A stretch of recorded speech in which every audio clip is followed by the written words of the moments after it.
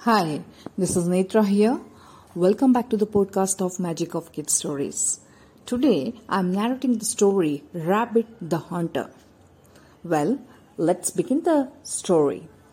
One day, Hunter Rabbit went hunting. Suddenly, he saw a track of big footprints and thought they belonged to a giant. He found nothing to hunt in the forest and thought that the giant must have hunted everything.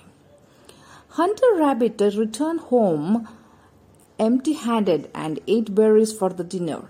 The next day, Hunter Rabbit left early but found nothing. He was tired of eating berries.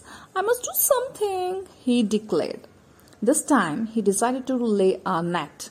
But the next day, Hunter Rabbit found that a hole had been made in the net. Now, Hunter Rabbit's grandmother was a magician. "I'll make you a magic net that cannot be cut," she said.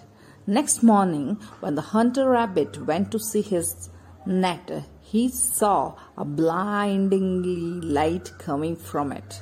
Alas!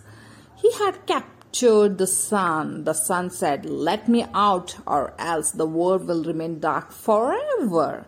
Hunter Rabbit quickly freed the sun. The sun kicked Hunter Rabbit on his shoulder in anger, and the heat turned them brown. That's why rabbits have brown shoulder and still eat berries.